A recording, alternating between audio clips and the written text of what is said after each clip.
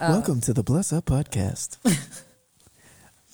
I'm your host, Rachel, here as always with James and Corey. Today, we're going to talk about... Why are you making me sound like a nighttime talk show host? Oh, Delilah. This is The Absurd Journey of three church planners reintroducing familiar ideas in unfamiliar ways. This is the Bless Up Podcast. All right, welcome back to the Bless Up Podcast. I'm Rachel. I'm here with Corey and James. Corey is back. He's no longer left James and I for a youth camp. Bro, chill out. So he's back. I know, Deli brought fire on last episode, so I'm sorry we don't have Deli today. Corey's back. Shout out. I mean, he didn't need to come from a spot on the podcast like that. Shout out to Ola Dele. Listen, he was amazing. Big homie. Right, well, so listen, I got his number. If y'all just want to call him, we can call him in real quick.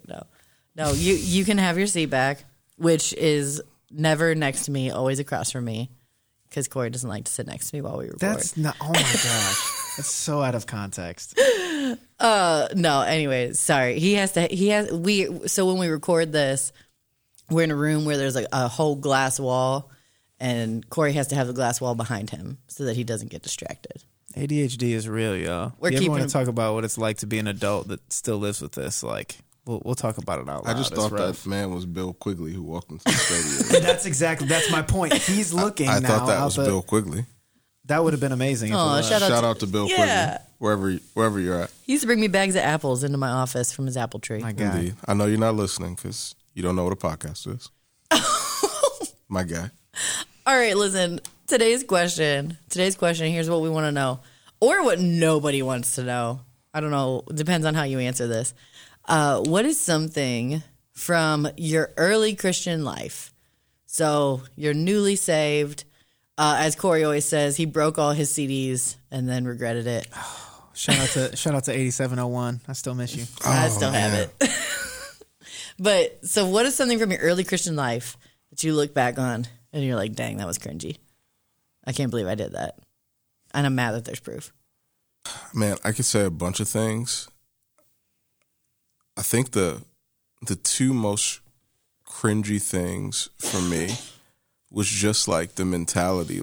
When I got saved at the church camp, it was very much so it was the kind of Pentecostalism where it was if you don't go to church 3 times a week and go to every auxiliary church event, then you're not saved and you might get kicked out of the church. It was really that kind of a setting.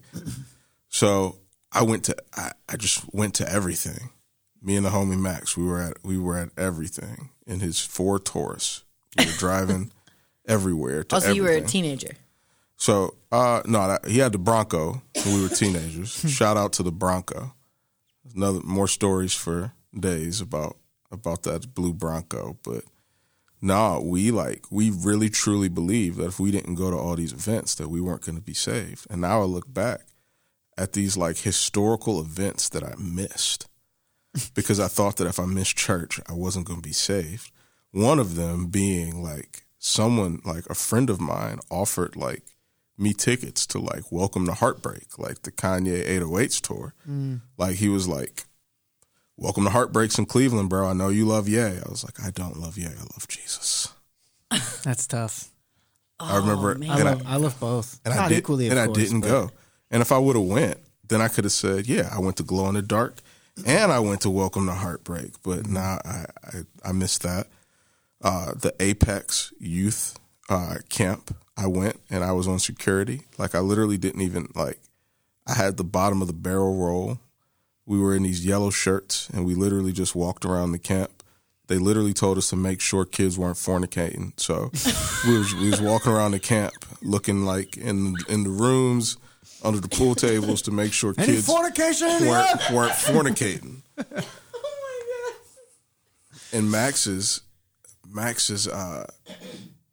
his girlfriend then, his wife now, her family just had tickets to the Cavs Orlando Magic's playoff game in 2009. I was at that was such a good series. series. It was heartbreaking. We know you were there. It was when heartbreaking. LeBron hit the The shot. half-court shot. When LeBron hit the shot, we were supposed I could have been in the arena, and I went back and forth about it. I was like, they don't really need me here. I was like, kids gonna fornicate anyway. That's what kids do. They don't really need me here. If they want to fornicate at church camp, that's on them. I'm so sad. But I didn't get to go. I didn't get to go. And that's just two things I could think of, but there's many things. So now in Jesus' name, the Lord wants me to Sabbath at events. So at good cultural events, the Lord wants me to Sabbath now. So listen, I know this is not helping you. This is rubbing salt in the wound, but oh my gosh. I know that we lost that series. That is still the greatest Cavs game I've ever been to ever in my life. I'm sure. That was the year the world was robbed of a Kobe versus LeBron finals. Yeah, because of stupid Kobe went. Yeah, Kobe I've went. still not forgiven Dwight Howard. Yeah, it was tough. Dang. Honestly, I can think of so many super specific things that I look back in my early Christendom and I'm like, that's so cringy. But to be all the way real with you, I don't know every person who listens to this podcast. And I don't know if I want to be that honest with all of you, if I'm keeping it all the way real. So I think that the best summary or generalization I can make of that era of my faith to me would be how much of my early faith I allowed to be formed at being to be formed as if it were being formed against something else. Yeah. You know what I mean by that? So I would find something in the Christian faith that I didn't like, and then I would build my faith around being the anti that. You know what I mean? So if I didn't like big church, I was going to be a part of the anti big church. Or if I didn't like, the way that your stance on, a particular thing, I know we're going to talk about liberties in a minute, a particular thing, I'd be like, I'll show you that people who love Jesus can still do this thing. Right. And I think the amount of my faith in my early 20s that was built off of wanting to wear this chip on my shoulder that nobody put there, I will show you that people who love Jesus can still blank. I think that is something that I look back on that I'm like, dang, that is cringy. That and the fact that all of my old youth pastor messages are saved on a Dropbox that nobody will ever see. Those are the two biggest things that are just so cringy. Yeah. To me. I think for me, this is maybe a different direction for response, but the thing that I think of that is the cringiest thing I gave into when first becoming a Christian was sensationalism in storytelling. And what I mean by that is unethical communication of people's testimonies that I had no business sharing. So in communications work, because I've always been in some form of communications. And so my early years, I was in mission stuff, short-term mission work. And then I worked at a smaller church during community partnerships and stuff like that. And everybody wants to hear stories and testimonies from whatever the ministry is that you're doing because they want to know what you're supporting. And with little regard for how sensitive of stuff you're really dealing with. Yes. Yeah. And I understand you. When I first started working, this is early 2000s, right? I'm fresh out of college. I've never had a ministry job ever in my life. And one of the things that you're not taught as a journalism major, or at least you weren't back in the early 2000s, because this is pre-social media, right? Storytelling and communications has changed so much. Instagram didn't exist. We had blogs, and we still had AOL Instant Messenger when I was in college. Shout out to Zanga. So communications is so different now. So I never took courses in ethical storytelling and things like that. And so when I look back, my cringiest moments, I think, were giving into communication and storytelling and testimony sharing in the same avenue as the Sarah McLachlan puppy commercials, right? The over emotional Right. Like that's how people told stories in the early days. They put a super emotionally driven song. They gave you like pictures of sad kids because that's what they think people are going to give money to. Like it was not empowering to people. And like that is my constant greatest regret. I just sat in like for training yesterday for a new job that I've started, and an entire session, an entire like Zoom call dedicated to ethically telling stories, like how to ethically communicate, how to like communicate stories in a way that is empowering to the person who would hear it, so that like if this person were sitting on the other side of it hearing it, would they be honored by the way you communicated their story? And by the way, did you even have permission to share it? And so like it the whole time I was just like, oh my gosh, Lord, thank you for working in spite of my ignorance and like the lack of training that we had back then. I can't even blame a single boss or like person that like asked for stories, because none of that was a thing back then. Like the world of communication has changed so much that like I blame no one. But I do look back and I'm like, oh my gosh, boundaries. Yeah. Like boundaries and training, and like there were so many things that I didn't have, and like I know that's like a different avenue than maybe what we were thinking with that question, but no, that's a great. That's so cringy. that's just, we've come a long way. You know, we've learned in evangelicalism that the African kids didn't give consent to be on Facebook. Right. Oh my gosh. Profile picture. Right. They didn't give consent. Man, I like as an adult have gone back and I'm like, I'm removing every picture of a short-term mission trip I ever shared because I was so young. That was all of us, man. Man, it was a whole era. It was a whole era. I'm literally cringing right now. I'm looking for the transition right now. I'm like, where is it? That was my listen. That was my cringe. I was cringe. I think it's here now. So go ahead, question. James. So the question, like, that I've been thinking about because of conversations that I've had with folks, like, over the course of the past few months, is about Christian liberties. And Christian liberties being like the idea where Paul in 1 Corinthians is telling the Corinthian church, hey, I know you're super gifted. I know some of you guys are Jews. I know some of you guys are Greeks. I know you come from different cultural backgrounds. But in the midst of this, hey, you're free in Christ now. So your freedom in Christ doesn't, like, you don't have to be Jewish to be a Christian. You don't have to be Greek to be a Christian. Like, you are now free in Christ to culturally express yourself in however you want to. But in that same way, he says you have freedom, right? So everything is, you have liberty. But then at the same time, he says everything's not profitable. Everything's permissible, but everything's not profitable. And I think, like, us having a conversation and exploring what that means for us today in our world. Because the reality is we have freedom as Christians, right? We have freedom. Like, it's for freedom that Christ has set us free. But the reality is, like, where does freedom stop and where does sin start?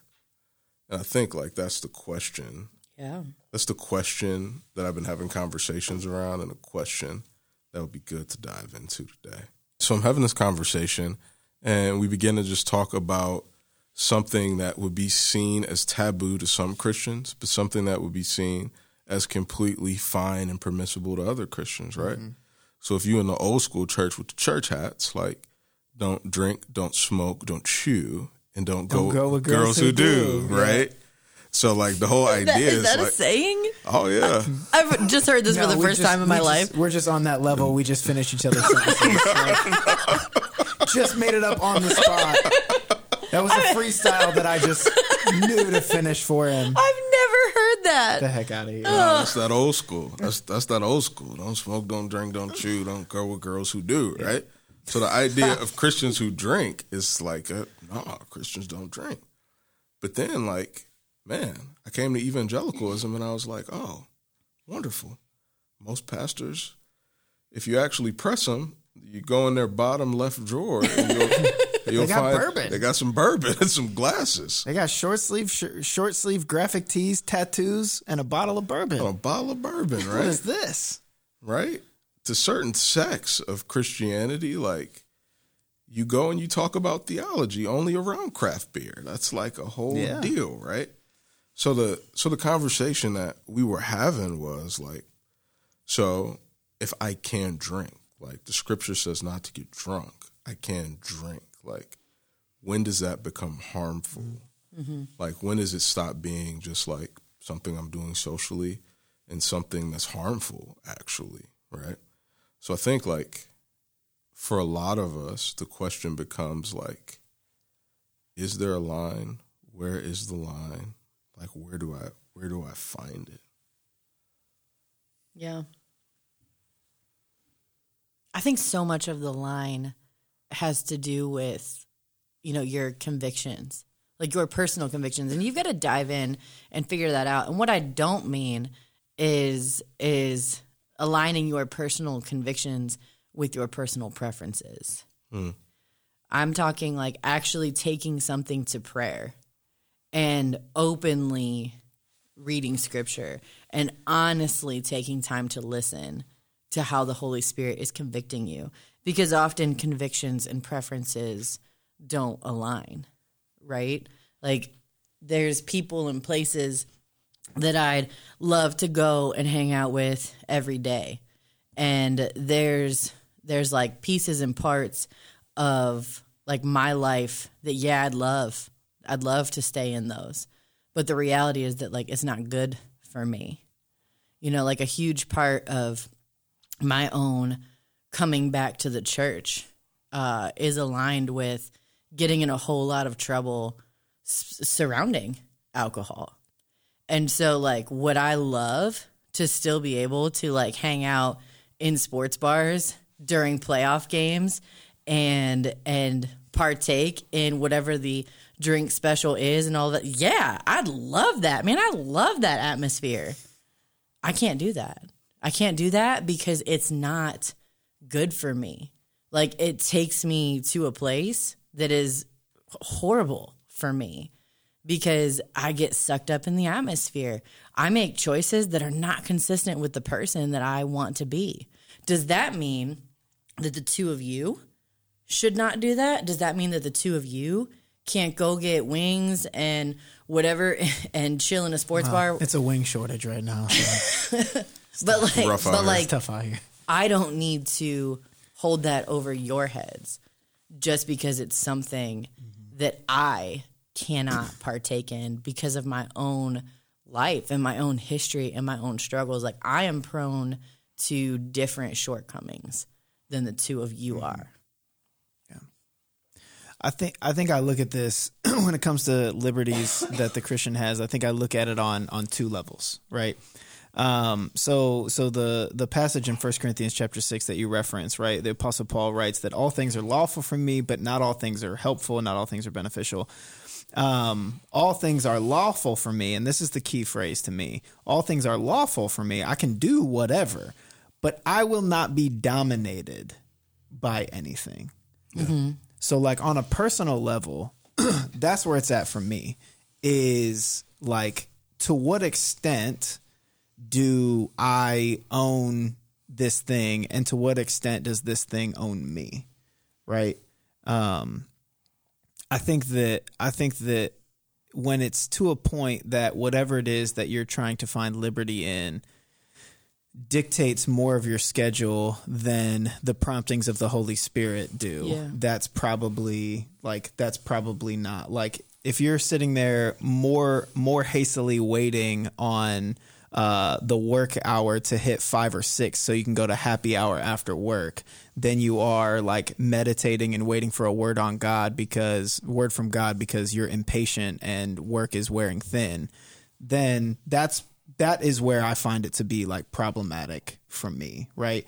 And I think that the worst part about that, and the reason that I say that this is on like a personal level, is because I think most people either, I don't believe that you lack the ability to. I believe that a lot of people lack the desire to be honest about that. Like, I think that a lot of people lack the desire to be honest about what has a stronghold on them, like what owns them, versus, you know, like you hear the classic addict phrase, like, I can quit anytime that I want. Like, but a lot of people, you know, lack the honesty to be like, actually, it would be very difficult for me to stop. And I think that that's kind of on a personal level, like where it becomes problematic for me is like, does it own you or do you own it? I think of money the exact same way for what it's worth. Like here's a free, a free shout out to about tithing. Like I feel like if you can't find it within yourself to financially contribute something, then I would say that may be indicative that money owns you more than you own it. If your schedule or your life is entirely driven by what puts in and takes out money of your bank account, then that owns you more than you own it, right? If all of your goals are entirely dependent on financial margin and freedom, then that owns you. You don't own it. So are you free to make $1 million? Yes. But what are you sacrificing in order to get that million? That owns you. You don't own it. And what are you doing with that million once you got it? Man, and that's a whole separate. Everybody says they're going to be generous, but then I see a lot of really nice cars and big houses, so I don't know. But I think that like the other level that I look at it on is on the other, like being others aware.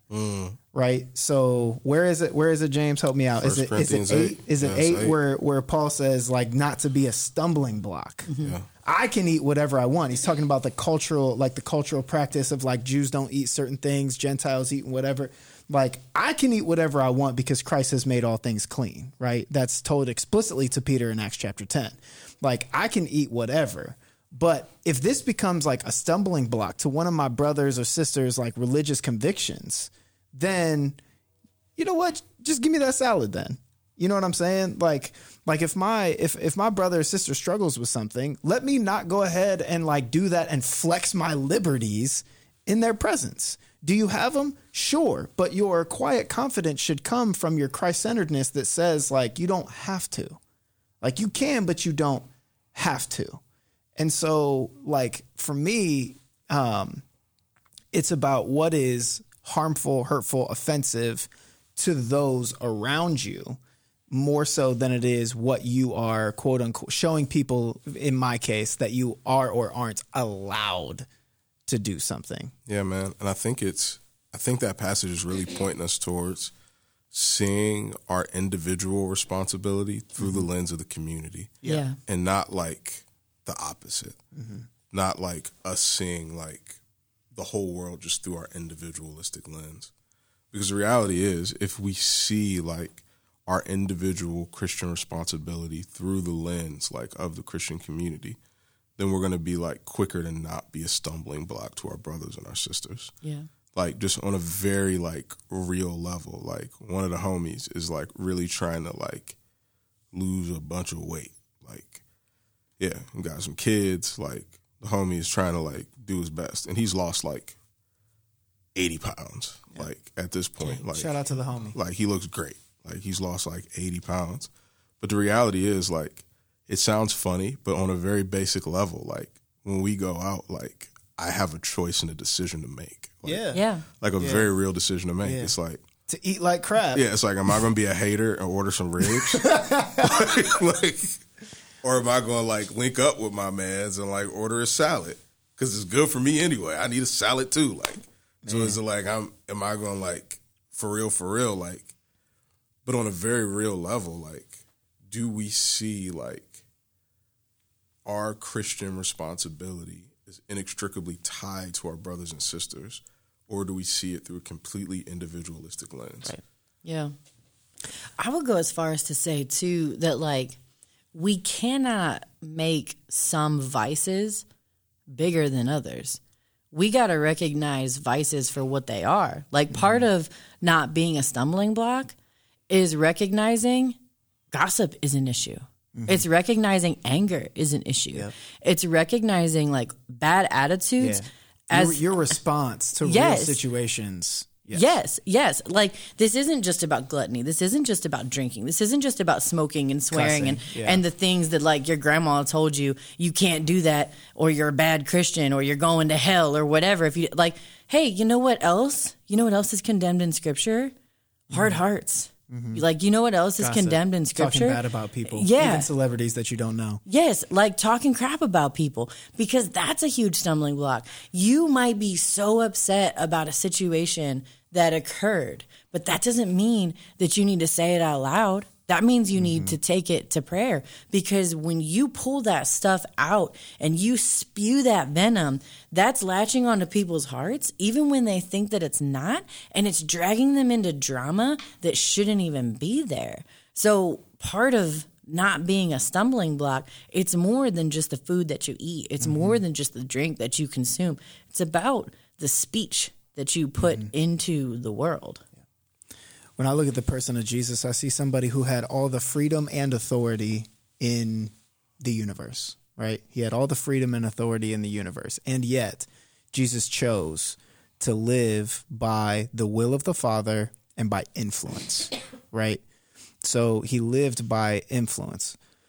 What I mean by that is I know that there is a whole section of people who would go down the path of, like, you know, me participating in the things that my friends participate in provides me an opportunity to speak to them about Jesus or about the gospel, right?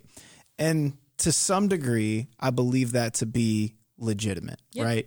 Jesus says in Luke chapter 10, like, go door to door, pray for peace to be on this house. And if peace is returned to you, I don't want you to move on. I want you to stay there. I want you to eat and drink whatever they have to offer, right? I'm sure he had in mind, in company of Jews, I'm sure he had in mind when he said, eat or drink whatever they have to offer you. There's probably some things to you that may or may not seem unclean. Go to the cookout, eat, but try it. Go ahead and, like, you know, go for it, right? So I'm sure that there is significant legitimacy to you making that statement. At the same time, my check question for anyone, and this isn't a challenge, it's not a poke, it's just a check. Like, check yourself on this. My question would be, is their attitudes and their outcomes that they experience by participating in whatever that thing is rubbing off on you more than your Christ-centeredness is rubbing off on them? In other words, which way is the influence flowing? So can you participate in the things that some of your friends are participating in? For sure. But if you're doing that, are you influencing them, or are they influencing you? What does it look like for you to go there? I'm pretty sure I've mentioned it on here before, but, like, the idea of, you know, I went through that whole season of, like, I made it my goal, as petty as it sounds, to, like, not let myself say anything negative about anyone ever, right? And what I discovered is that it's actually really tricky and really difficult for me to participate in conversations about other people who are not present, even if, like, everyone involved is good-hearted about it, because I know that, like, I can be helpful in that conversation, but is their perspective and what they're saying that may or may not be negative about the other person pulling me in more than I'm pulling us to look more like Jesus in the way that we speak? You feel me? Yeah. So by the time that this airs, we will be in the midst of Holy Week. And the thing that, like, has been playing in my head since we started talking about this topic was the choices that Jesus consciously made, right? So we know that Jesus is the Son of God. We know that Jesus is God in human form walking on earth. Jesus can command a whole ton of angels to show up at any point. Jesus can raise any person from the dead anytime he wants. He proves it. He does it, right? How many lines in Scripture do we see after Jesus performs some sort of miracle that it just says in, like, a sentence in passing as if it's casual, and Jesus healed many more along the way, right? Like, and Jesus ate dinner. Like, it said so casually, but, like, Jesus did so much, and he could do anything he wanted while here on earth, right? Like, God opened the heavens and said over him, "This is my son with whom I'm well pleased." Like, God was going to do anything that Jesus wanted. And so during this Holy Week, which kicked off on Sunday, it's Palm Sunday, in that story, in the triumphant entry of Jesus into Jerusalem, he rode a donkey. Man, and I want it to look like Prince Ali. That's what I wanted to look like. Right. Like Jesus, he's the Son of God. Like Jesus deserved that. He could have had the Aladdin going to call on Jasmine moment. He could have had like what does it say in the song, like 10,000 camels and all these monkeys and all this gold and all this. He could have had the monkeys. Yes, like he could have had a whole parade. Yeah. And no one would have said a word because he's the Son of God. Like, that could have been the entrance. But he rode in on a donkey. And, like, what we miss when we read that in our context is what a donkey said.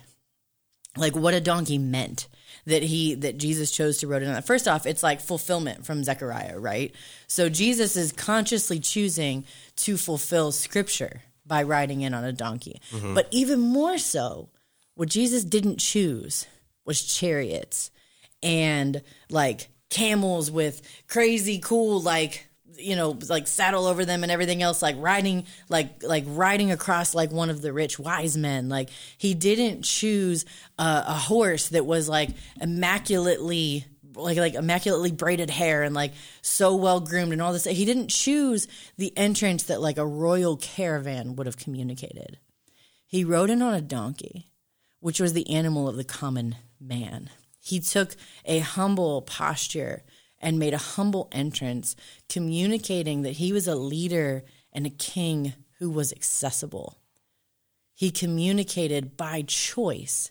God communicated by choice to people, to all humanity, that he was accessible, that he wanted all people, that he wasn't there for the elite. He was there for everyone, not just a select few. Jesus could have taken any entrance he chose, and no one would have said a word about it.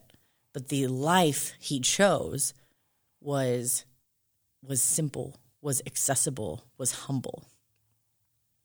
I think that speaks so much to who Jesus is and who we should be in light of that. Like, it makes me think of the Garden of Gethsemane and Jesus literally saying, like, Father, if you can take this cup, like, take it. Yeah. But then he says, like, not my will, but your will be done. Yes. They're indicating that, like, his will in that moment was something else than the cross. But not my will, but your will be done. And man, we have these liberties and we have this freedom as the people of God. And this freedom that we should live into. Man, the more I live in the freedom and the more I have fun, I feel like the stronger my witness is. Yeah. I feel like, especially in my neighborhood, like, if I'm to get off my yard, dude, then, like, my witness is weak. Yeah. But if I'm to, like, hey, like, I'm having a party, like, Yeah. I feel like my witness is stronger. But the choice of, as we live into those freedoms, what it means for us to still choose, as Corey said, like, not to be owned by anything. But in that, in our freedom, like, we are free to now be more deeply formed into the image of Jesus. It's making a decision to say, hey, like, is this thing forming me more into the image of Jesus, or is it more forming me into the image of myself? Because I don't need any more help being formed into the image of OAB. I need to be formed into the image of Jesus. Yeah. I think, you know, the heart that Jesus shows in that instance provides the perfect backdrop to communicate the heart behind what Paul is saying, right? So Paul standing in the middle of people arguing what is and isn't permissible to eat, what is and isn't permissible to do, like suing other people, like all this other kind of stuff. He's basically saying, I know you can. Nobody here is arguing that you can, that you're allowed or that you're capable in Christ. Yeah. But do you need to? Like, do you need to? And I think, like, what he's looking for and he's imploring from his audience and from us now is like this, like, still quiet confidence that's found in our identity being rooted in Christ, not in flexing what we can or are capable of, right? I used the analogy earlier of we were just talking off air about like if you're in a room, you're not on the basketball court, you're just in a room like this one, and everybody in the room can hoop. Everybody in the room has been a hooper, is still a hooper, was a hooper, whatever. How do you know who in the room is the best hooper? If everybody's telling stories and everybody's sharing glory days and all this kind of stuff, how do you know who the best hooper is? It's the one who's not saying anything a lot of times, right? And that's because they have this still quiet confidence that like, I don't need to tell stories. I don't need to participate in this conversation. I don't need to like go out of my way. I don't need to show you the scar on my knee. I don't need to do all that kind of stuff because I know who I am. I know what I was capable of. I know what I am capable of. Like, they don't need to. Like, the same should be true of our spirituality. I know what I can participate in. I know I can have a drink. Jesus got the wine when the party ran out. I know I can. That's my Jesus. But I don't need to show you that I can. Yeah. I don't need to go out of my way to flex the freedom that I have in Christ, but rather to just show you with the still quiet confidence that I have in who Jesus has made me to be, that I, like Jesus, am just trying to be accessible and just trying to be here for it, you know, trying to reflect that invitation into new life, not into life that does or doesn't consist of these elements that control us, right? Mm-hmm. And I think that's the heart that Paul is trying to share in proper context. It's like, I know you can, but do you need to? Yeah. So I feel like this is a conversation that we could keep going for hours. But for the sake of anybody listening, I'm sure your drive to work has ended, or wherever it is that you listen. Yeah, workout's over. Right. So good job. You're killing it. You look great. New year, new you. Oh my gosh. So we're gonna end here.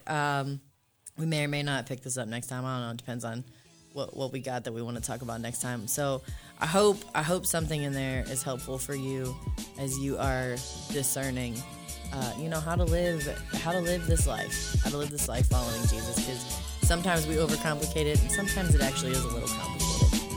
All right, so we'll see you back here in 2 weeks.